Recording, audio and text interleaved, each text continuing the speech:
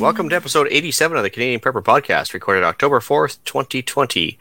My name is Ian, and we staged a short-term coup tonight. I look in my eyes, I am the host now. I live on Vancouver Island. I'm an outdoor enthusiast, sports shooter, and my farmer's designated handyman. As long as you meet the deadline, Eric will be returned safely.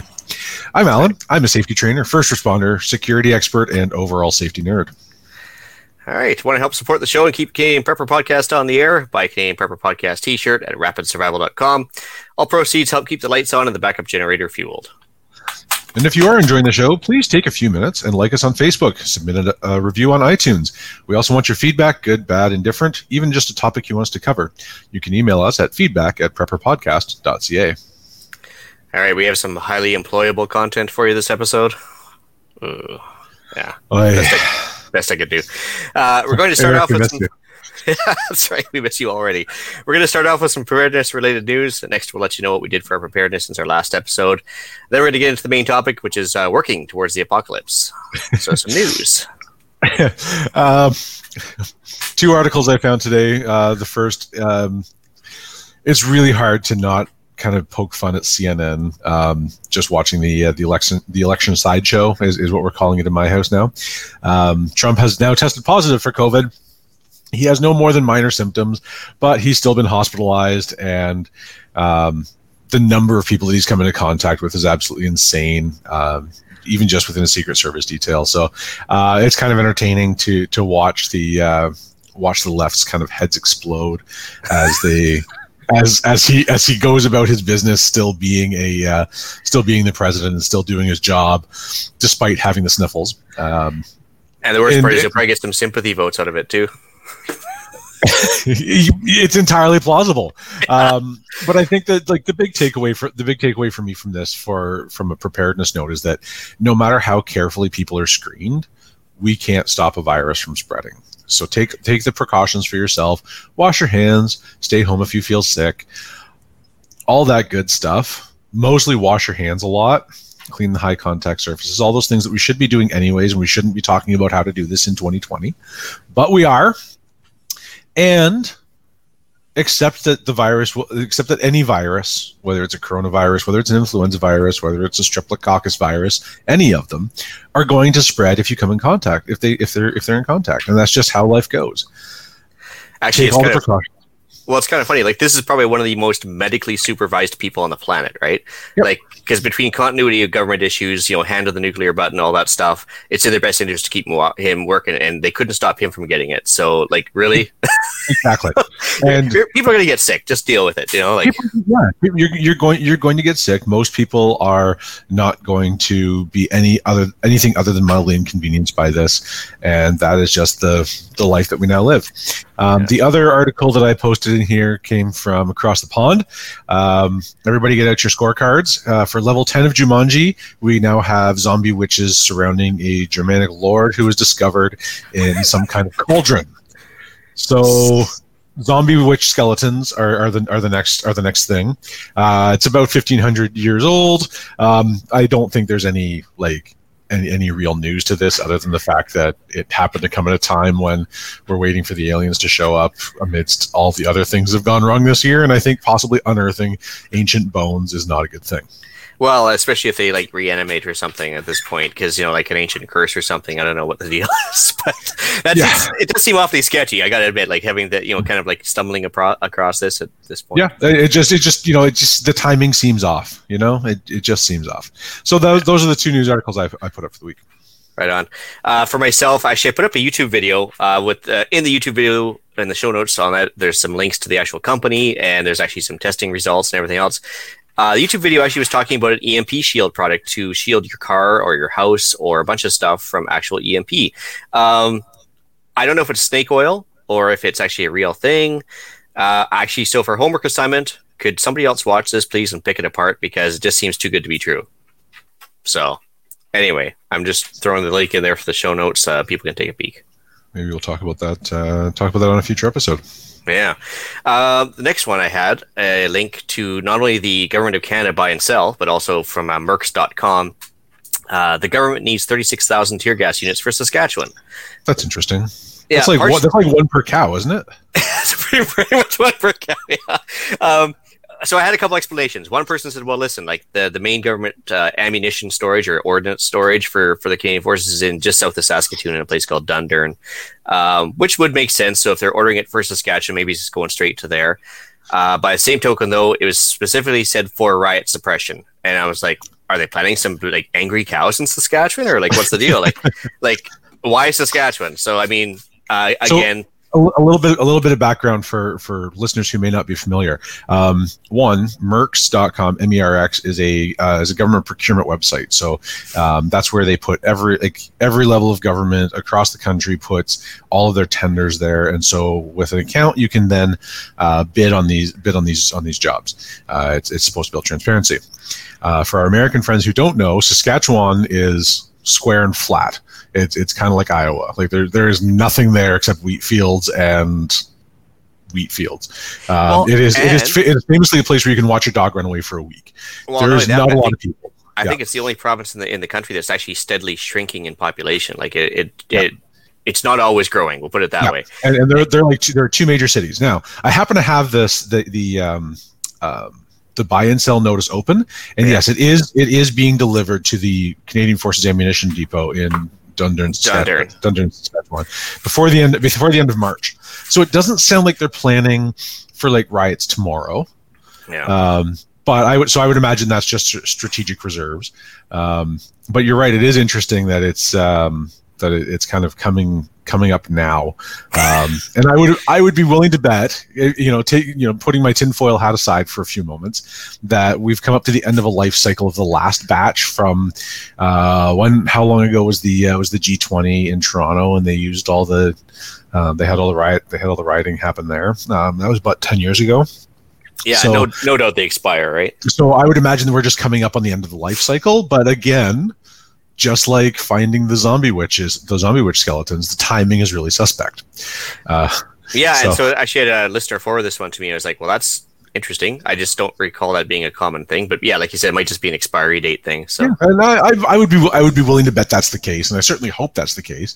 However, if you live in Regina or Saskatoon, maybe invest in some N95 masks if you can find them for a little bit.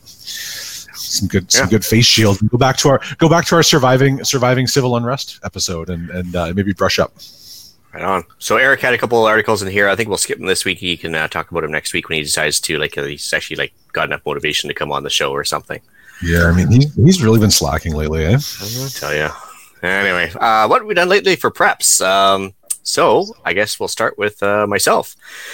So I guess I start off with more firebreak clearing. I'm down to that last little section, but it's actually interesting. It's like a wet jungle around here, really dense bush, and I was working through some of it, and I actually made a happy discovery. I found 3 crabapple trees, so now I had to kind of like gingerly, cut around those, and basically I asked around on one of the groups on Facebook about what kind of crabapple tree it was. Nobody had any definitive answers, but it looks like basically if I just prune it back and pinch off some flowers next spring, I should get some bigger crabapples. Ooh. So at the very least, it'd be animal feed, or maybe with lots of sugar, it'd be some like jam or something. I don't know, but it's food. So it's better than lack of food. Yeah. So the wife went out and picked some apples today, actually, and brought them back. We took the apples between the alpacas and ourselves and went over to visit the hog that we were going to have processed for us. So we went to feed the hog and check on that, and that was good. A couple CGN deals, of course. Shocking. Yeah. So a bit of bad news, a bit of an outbreak of coccidiosis in the chicken flock, which is a devastating disease. Usually only happens in chicks, but we had a couple older birds come down with it, and basically it's highly contagious and everything else. So we had to like kind of do some, kind of full on quarantine, force people to stay inside, give them some medication, force the medication upon them and everything else. You can imagine the parallels with today. And so it's a bit of a problem right now. We lost 3 birds in the space of 2 days. Oh, that's unfortunate. Yeah, so that's not good. Actually, but it is curable. Yeah, it is. It's just an antibiotic that, lo and behold, because of the U.S. border closure, the actual cure that's available in drug format is not available. So then we're looking at what, 9mm 223 cures, or Yeah, well, it's going to be a triple S, or it's going to have to be, in this case, we're just trying like some polyvite, some general, like just kind of immune boosters and everything else to see how it works. What can we do, right? It's luckily only one of the coops that we have, so we're just going to keep it isolated to that one and hope for the best. Well, best of luck for that, or best wishes for that. That doesn't sound like a pleasant thing. So, No. good reason to not put all your eggs in one basket, as they say. Yeah, so all your chickens in one coop, and of course, it's the one time we're worried about food security. That being, of course, we have a food producer problem. But anyway, So then other than that, I finished clearing up the driveway. I had some again wet jungle. Bushes grow really fast and kind of covering up the driveway again, so I had to kind of run down the driveway with the loppers and clear that off to keep the bushes away from the power lines for the when and if we get that one day of wet snow. and yeah, I know. So, but still, when it does happen, it actually is an issue with the power lines. So I had to take care of that. Yeah, when it happens, it's an issue with the power lines here too. It happens for 6 months every year. Yeah. So that's about it. Pretty much just actually the thing with the chicken coops is taking up a bit of their time. Well, yeah, that seems like a pretty big deal. Yeah, deep clean and antiseptic wipes and everything else all over the place. So washing hands and cleaning high contact surfaces and isolating if you feel sick and all the worst. The worst part is I think it actually came in from a visitor to the farm, and that was the worst part. Is like it actually was like full on just like the COVID thing. It's just it came in, kind of latched onto something, caused some devastation, and it's gonna hopefully go away. So. Well, hopefully it is, and sounds like we'll be talking about more stuff later. Sounds like we'll be talking about food biosecurity in an upcoming episode. Sounds like a good talk, actually. All right, what about yourself? For me, in the midst of renovations, it's going to be an ongoing project probably until middle of November. But I did some electrical work today. Finished up an NFPA certificate this week, so I have I now have a rescue certificate, which is kind of it was a really excellent course, really interesting. I think the big one for me was kind of understanding how pulleys and ropes can create a mechanical advantage, and actually being able to go out and build systems like that. That was a lot of fun. It was a great course. I'm sore in places that I didn't think could be sore, and bruised in places that I definitely shouldn't be bruised. But that's what happens when you're ever so slightly too tall for the harness. So that was fun. It was great, and a huge shout out to the work done by the hosting agencies. If you're listening, you know who you are. They kept everybody safe, and we were all well isolated, and the food was fantastic. It was surprisingly good for being in a fairly remote area, and that was about it. Cool. All right, main topic time. Yeah, so spoiler alert, becoming a JTF2 operator is not the best job for preparedness. For sure, for a number of reasons. I mean, one, you're away from your home a lot. Yeah. Two, everything when all you have is a hammer, everything becomes a nail. That's pretty much it. I think the dog just knocked over my lighting. That's pretty good. Anyways, sorry about that. Anyways, yeah. So, long story short, I know a lot of people were like hoping the first thing I'd pop out and say is join the military. Hence my background today. But anyways, I don't think there's anything wrong with joining the military. Yeah. I encourage it. I think if you apply yourself correctly, you can and you pay attention, then all of the things that you learn in the military are absolutely transferable into the preparedness world. One being your ability to just stand around and do nothing for a really long time. That's the part they don't talk about in all of the zombie movies and all of the post-apocalyptic movies. There's nothing to do. For a lot of time. Lot of the time. A few minutes of panic, but then, Well, that's it. And I mean, being in the military is like being a first responder. It's long periods of sheer boredom interrupted by moments of absolute terror. Yeah. And if you join the military and you become a mechanic, then you're still a mechanic who knows how to shoot things. If you join the military, you become a medic, then you're still a medic who knows how to shoot things and navigate at night.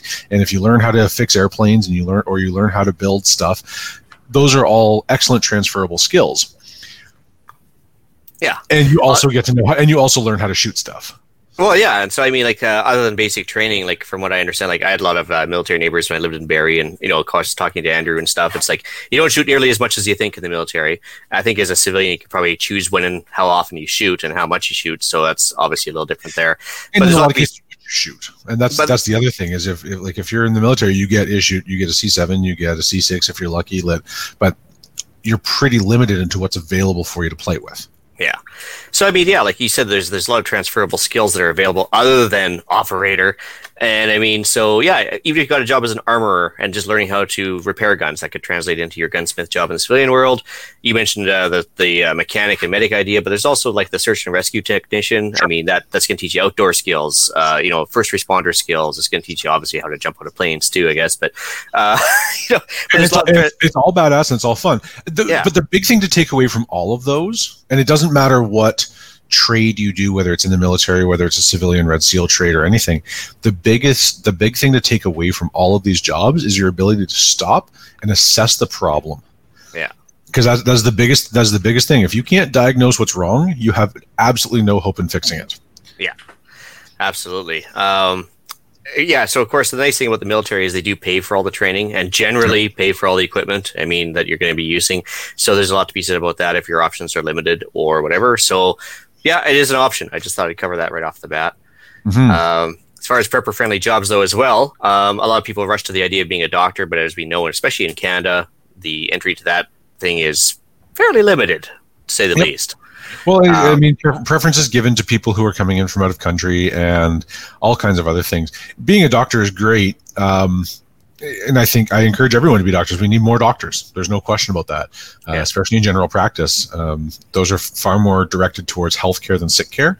So I encourage that, absolutely. But you're right, it is. It is kind of a self-limiting problem, and thanks to the almighty dollar.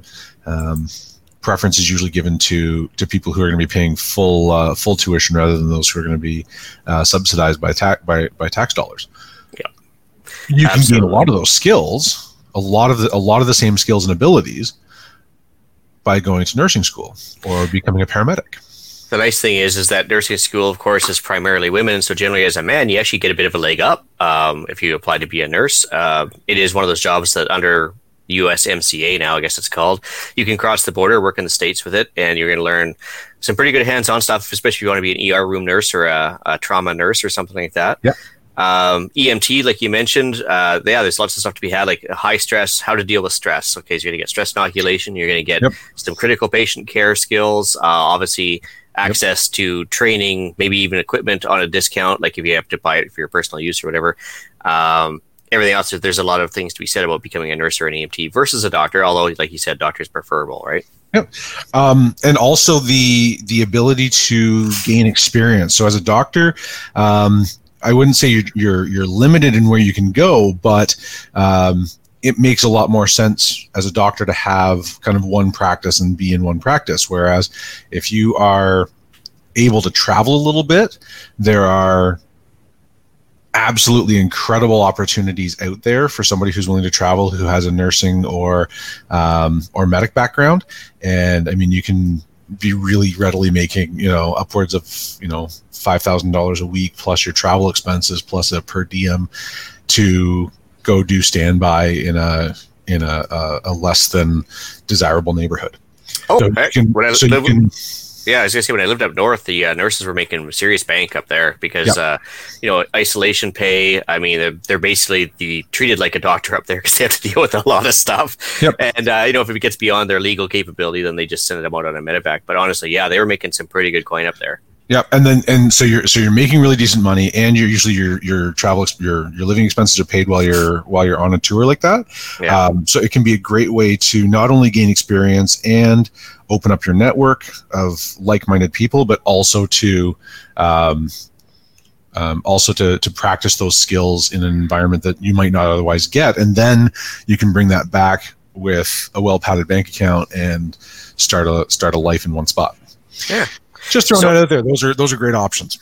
So those are the two easy ones, though. We talked about the military and the medical field. I mean, those are, I think everybody leans towards those right off the bat, right? So sure. I started spitballing a couple ones that actually might not be the ones you think about, but actually might be just as helpful. So obviously, besides the tactical stuff, we got small engine tech. So whether it be marine engines, lawnmowers, anything like that, it's a skill that's going to make you money now. It's a skill that will help you maintain your own generators and or small engines around the Doomstead. But more importantly, stuff goes sideways, people are going to require like small engine work, whether it be motorbikes or whatever. And if you have the skill set that's in your brain that can't be taken away from you, that is something that you can turn into a barterable skill, right? Absolutely. And again, it comes back to the same thing we were talking about in a military trade, is the ability to take something apart, put it back together in a way that it works. Yep. And that's no matter your trade. So as a small engine repair is fantastic. It's something I don't know anything about. So if I needed something fixed, I would have to go to my neighbor who does know something, and I would have to give up something that I have to gain that knowledge from him, or to make use of his knowledge to make my thing work again. Yeah. I mean, we basically, that's what my friend put it, you're an intellectual prostitute because you're trading your knowledge for money. Absolutely. Like, yeah, that's a good idea. I like that. I'm actually going to get new business cards made up, and that's what I'm going to put on it, because that is the perfect depiction of what I do for a living. Yeah. Any trade where you're building something, so whether it's a Red Seal trade or not, any trade where you're building anything is good. It's going to expose you to, once again, the critical, like the critical thinking, but also the how stuff works. Carpenter was the first one that came to mind for me, because everybody needs shelter no matter what. And so if I don't know how to look at a pile of wood and turn it, if I know how to look at a pile of wood, turn it into something that I can live in, then I'm going to be better off than somebody who has to figure it out on the fly.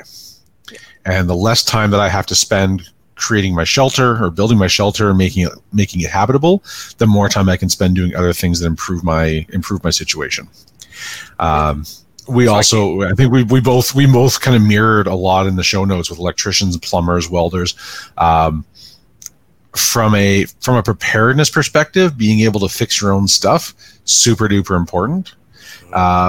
From a barter skill perspective, depending on how badly the excrement has hit the impellers, an electrician or plumber might not be as valuable a skill. But unless of course the plumber knows how to plumb, like, PEX line from irrigation systems into, like, drinkable water and everything else, right? Exactly, right. And same with a welder, right? If you can, if you can, welding is one thing, blacksmithing is something entirely different. They're not necessarily disassociated, but if you only know how, I know how to, I can stick weld, I can MIG weld. Definitely not a certified welder. Definitely not pretty welds for the most part. But if there's no electricity, I'm pretty well useless for welding. So that any trade is good for, again, the critical thinking, the idea of I know how to take a thing, turn it into another thing that is useful. Yeah.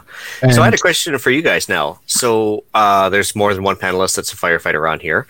As far as like just an everyday average skill that you'd use just to, on the daily, but also like as far as a limited services thing, how do you think that would fit in with the preparedness thing? It's funny. I was talking about that with my better half today as we were getting the show notes ready. And short answer is, it actually, in terms of having skills, it's excellent. What I've learned in the fire service is how to break stuff, how to put water on stuff. And I'm generalizing here. This is I know that'll make Eric happy later when he listens to it.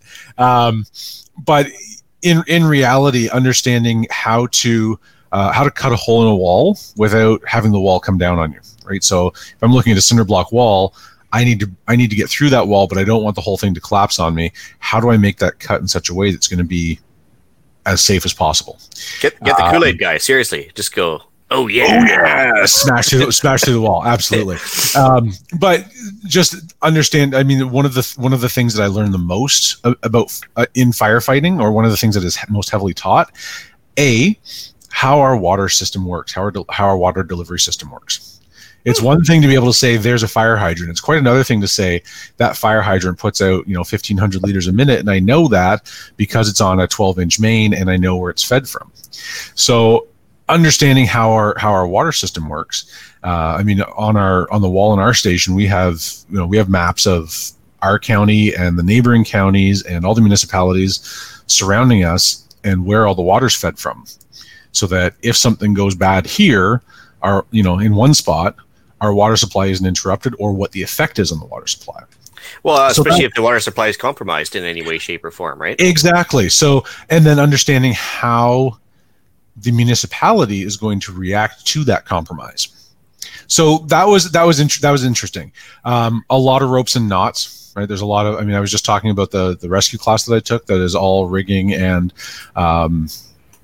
rigging and climbing and all of those things, which was, again, really, really interesting, really, really knowledgeable, or really, really, the guys I worked with were really knowledgeable. And so I've gained a lot of experience from them, a lot of knowledge from them. Yeah. So that was, yes, there's a lot of things to do there.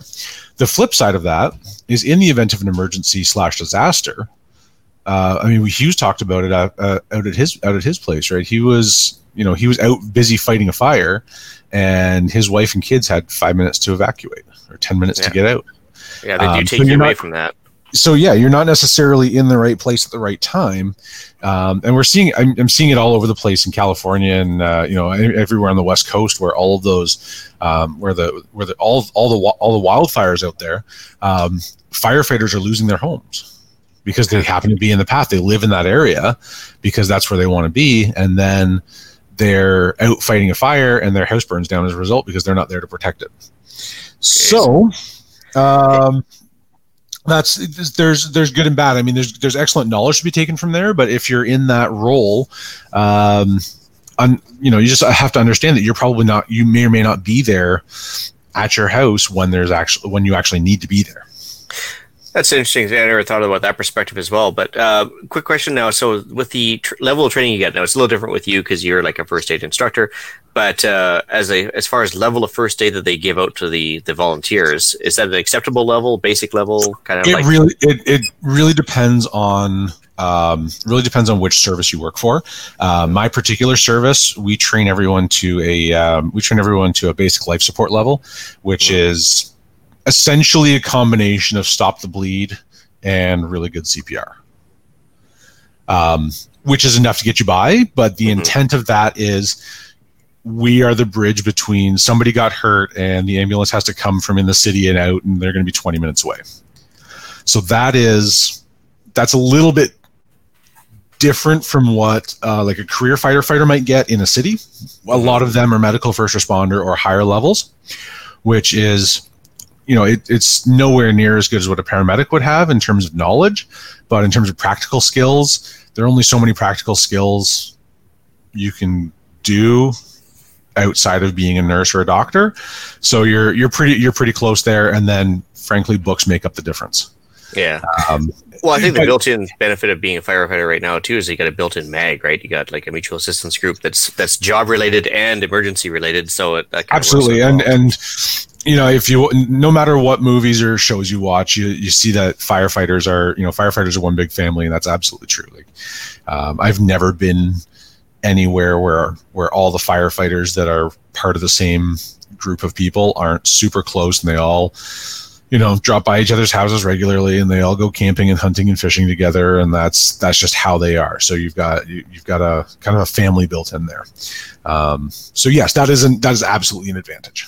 No, that's good. I mean, that's actually I think it's one of my solid choices. But of course, again, a high demand job too, right? So, well, yeah, there's definitely a lot of applicants for every job out there. So, well, and that's I think the average in Ontario for for career firefighters is about 1,001 applicants for available positions. It's amazing. So it's not. I don't think it's quite that, but it's somewhere in that neighborhood. And if you happen to be fortunate enough that your grades and your testing stands out well enough that you get an interview and you happen to nail that, and you happen to get into one of those, there's about 500 firefighter position, like career firefighter positions that come up every year, approximately, again, give or take, based on retirement and natural attrition and all of those things. But there are approximately 10,000 new qualified graduates every year. Oh wow! So the pool of people applying gets bigger, but the pool of available jobs stays the same. Jeez. Yeah, so that's the good news about firefighting. Yeah. Good and bad, I guess. Yeah. Good and bad, absolutely. So I was actually inspired by your profession as well there. So first aid instructor, like I know it's kind of repetitive and everything else, but as far as your personal level of knowledge that you gain doing it, is it worth like doing it from a preparedness perspective, or is it just kind of like a Well, I mean, the qualification to become a first aid instructor is that you have to take a first aid course and then go through a how to teach course. The advantage of that is it certainly improves your communication skills. So that from that aspect, absolutely. What I have come to learn from teaching first aid, and I think I've been doing this, I don't know, almost 15 years. Every course that I teach, I learn something new. And it's just because you end up in a room with a wide variety of people, and you usually only see them once. But like everybody in the medical field, as they're going through school, has to take first aid. Most of them have to take it every year in Ontario. So nursing students go through 4 or 6 years of school, 4 years of school, I think. They have to take first aid every year. Paramedics go through school for 2 years. They have to take first aid every year. Most people, before they start their classes, they have to take first aid. So every time I do that, and then I end up with construction workers and rope access technicians. I had a guy in one of my classes in the fall, like this past fall, and he climbs wind turbines and repairs them. And where they are, there's no rescue team, so they are their own rescue team.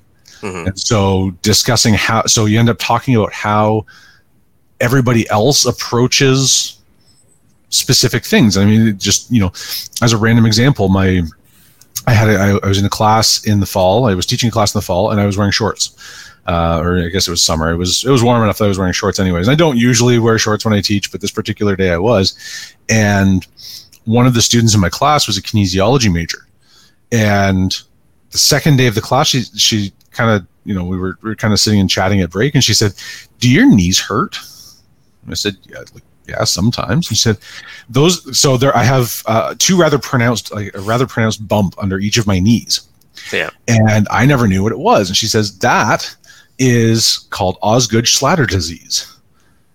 And it's exceptionally characteristic, and it's not dangerous in any way. It's essentially a hardening of soft tissue based on a specific set of circumstances that involve muscle tension, usually in people who are young, and essentially it's a result of people getting too tall too fast.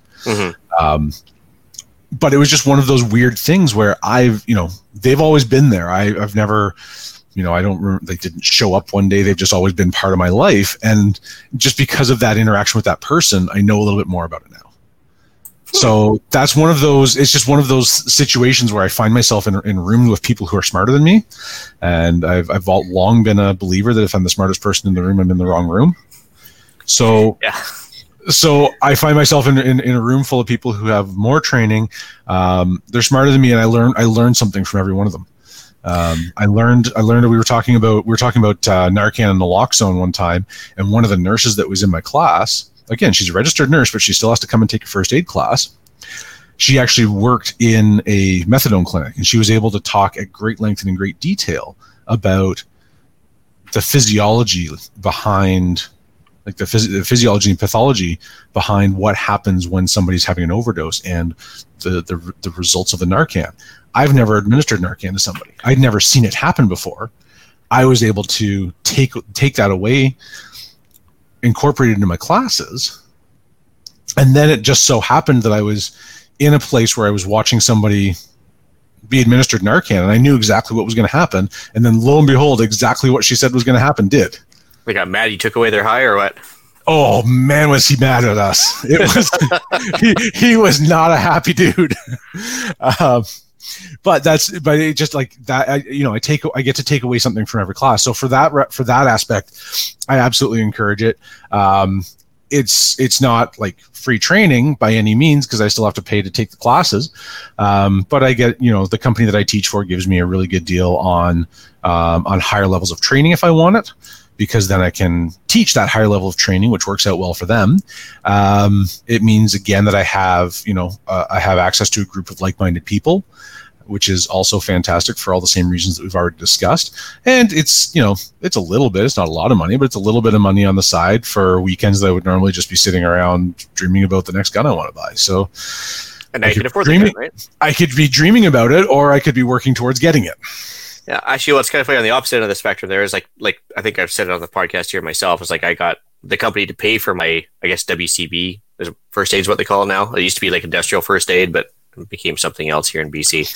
Anyway, so yeah, if you're no matter what company you're at, if you can't take the time to become a firefighter or a first aid instructor, one thing you can do is most provincial health regulations and or safety regulations require that you have a certified, like high level first aid tech if you have more than like 15 employees on site or whatever. So if you volunteer to be that guy, chances are they're going to pay for the course, pay your wages while you take it, and give you a raise for having it.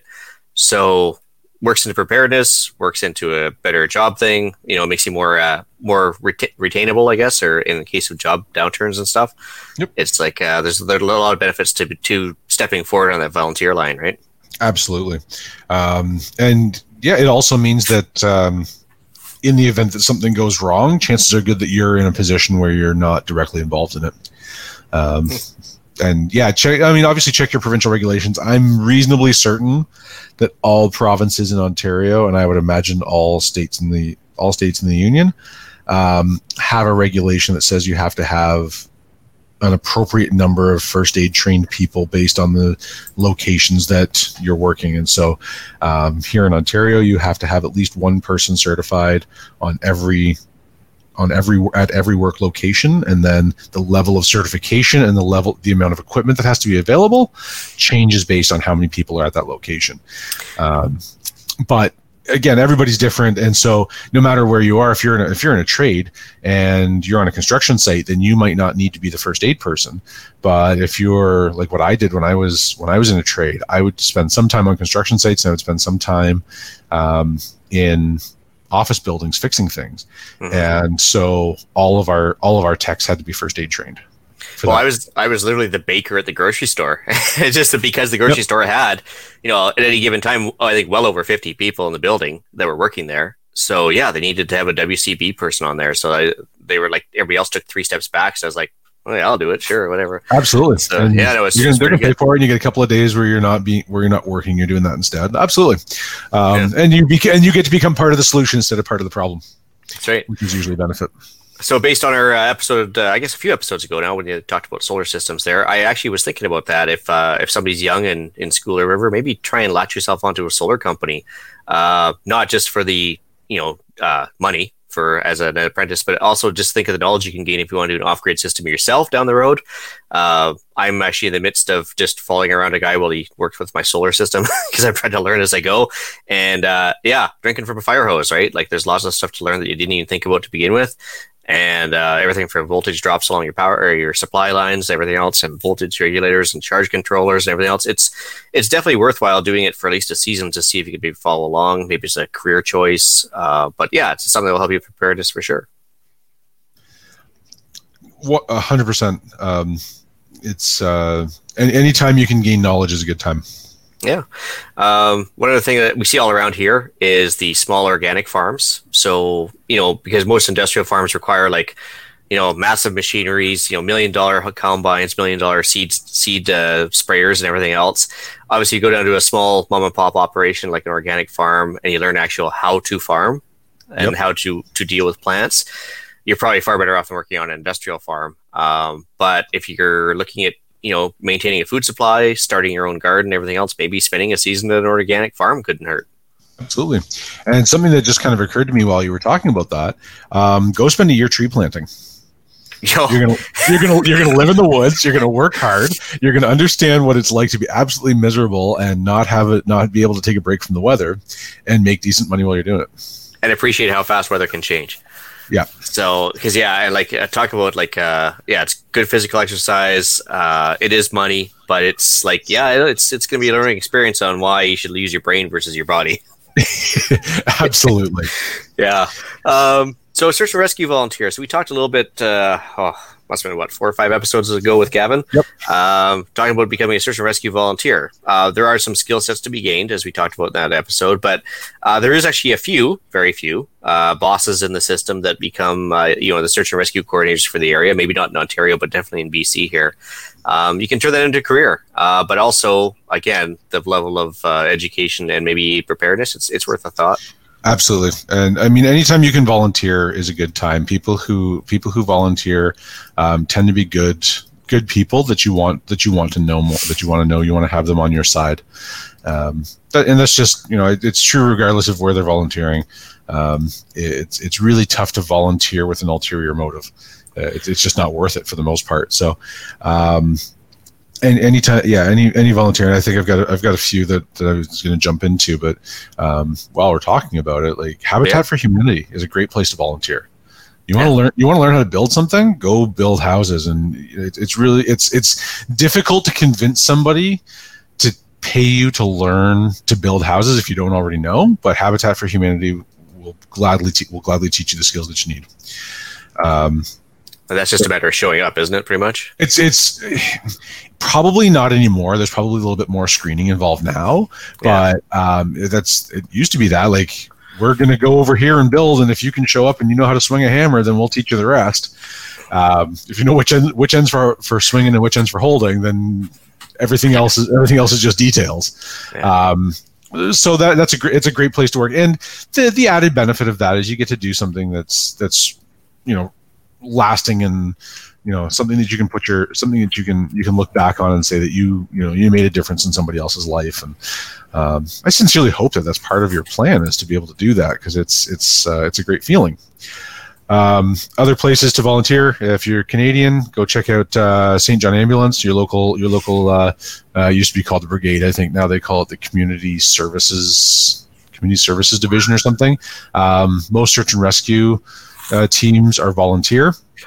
There are a few paid kind of standby rescue, and there are a few professional rescue places, but I would say the vast majority of them are volunteer. There's a note in the chat about volunteering there. What does he say? Volunteer search and rescue all depends on where you live. Cell phones have made some groups a solution to a problem that isn't there anymore, and that's true. And depending on where you are, those you may not get a lot of action as a search and rescue tech. The couple that I was involved in here in Southern Ontario, we didn't do a lot of searching for people.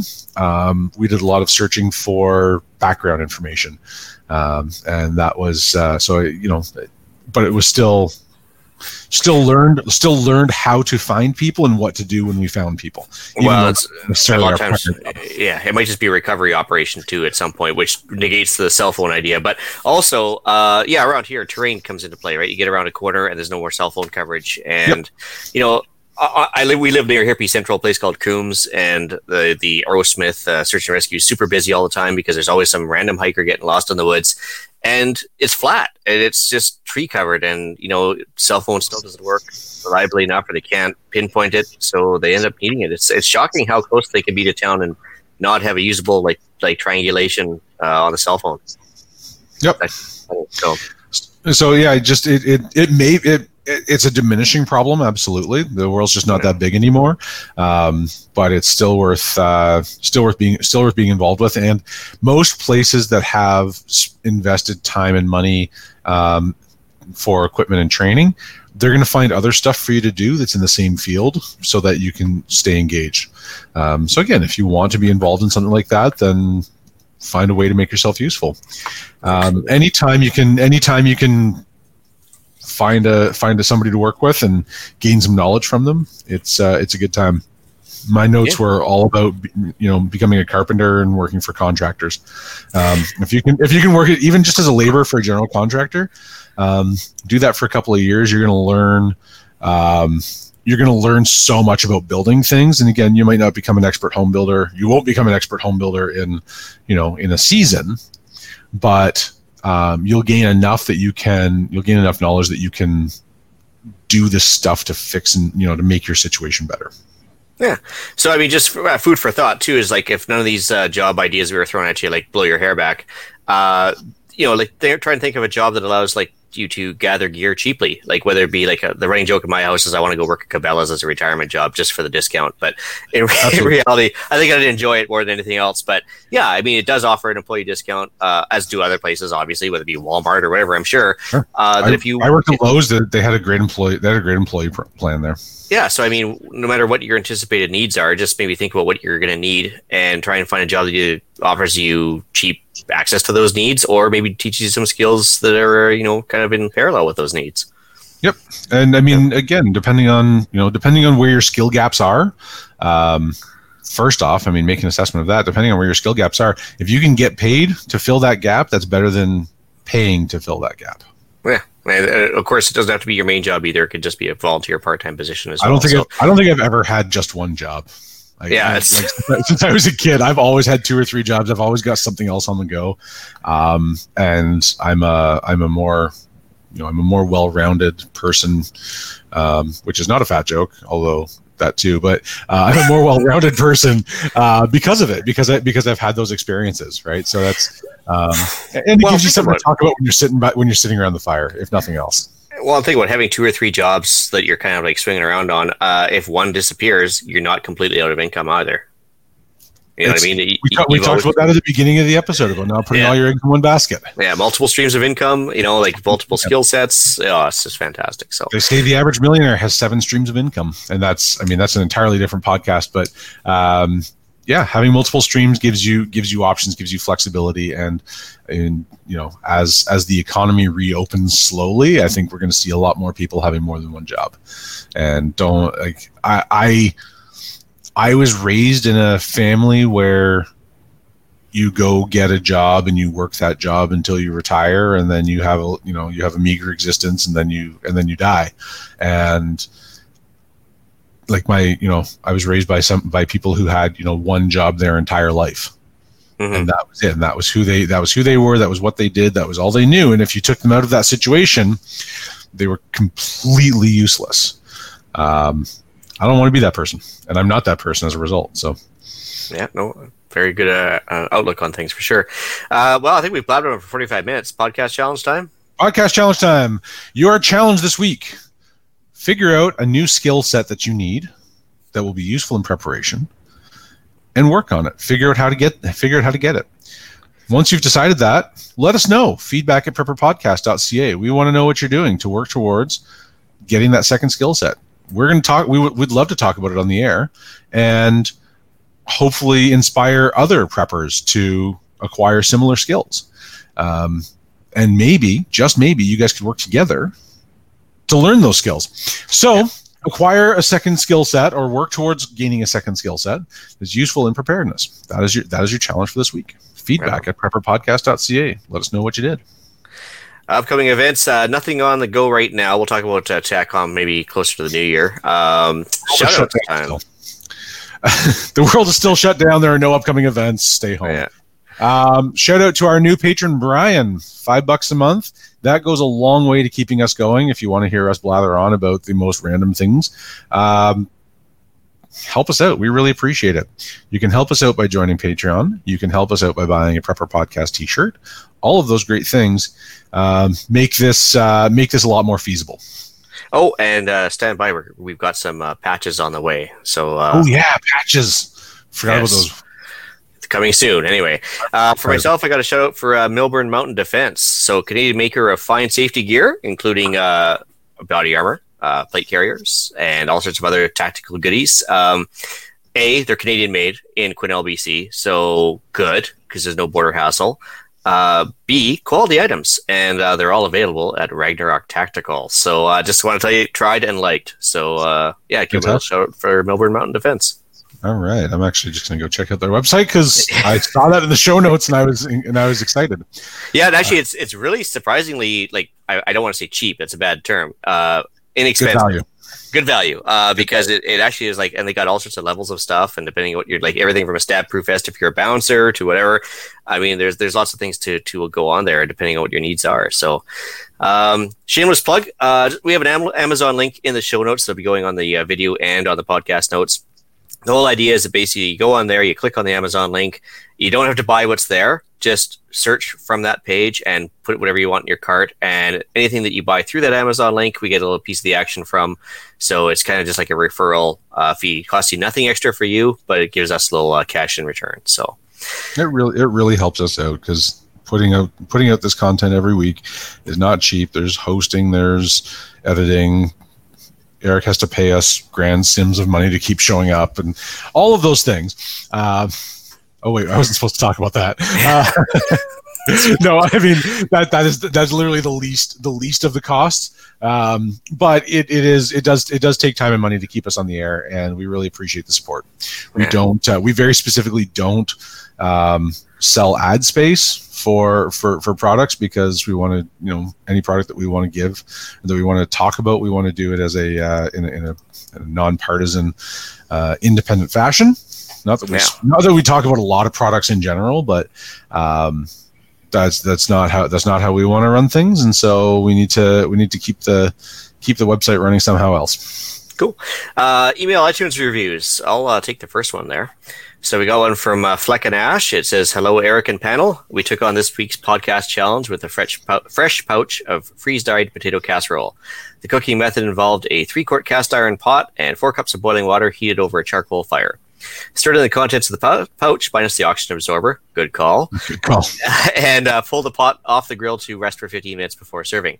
It was too salty per suggested serving, so we diluted with 2 more cups of water and had a very tasty potato soup. Combined with grilled chicken drums, it satisfied our family of 4. So yours in preparedness, Fleck and Ash. That sounds tasty.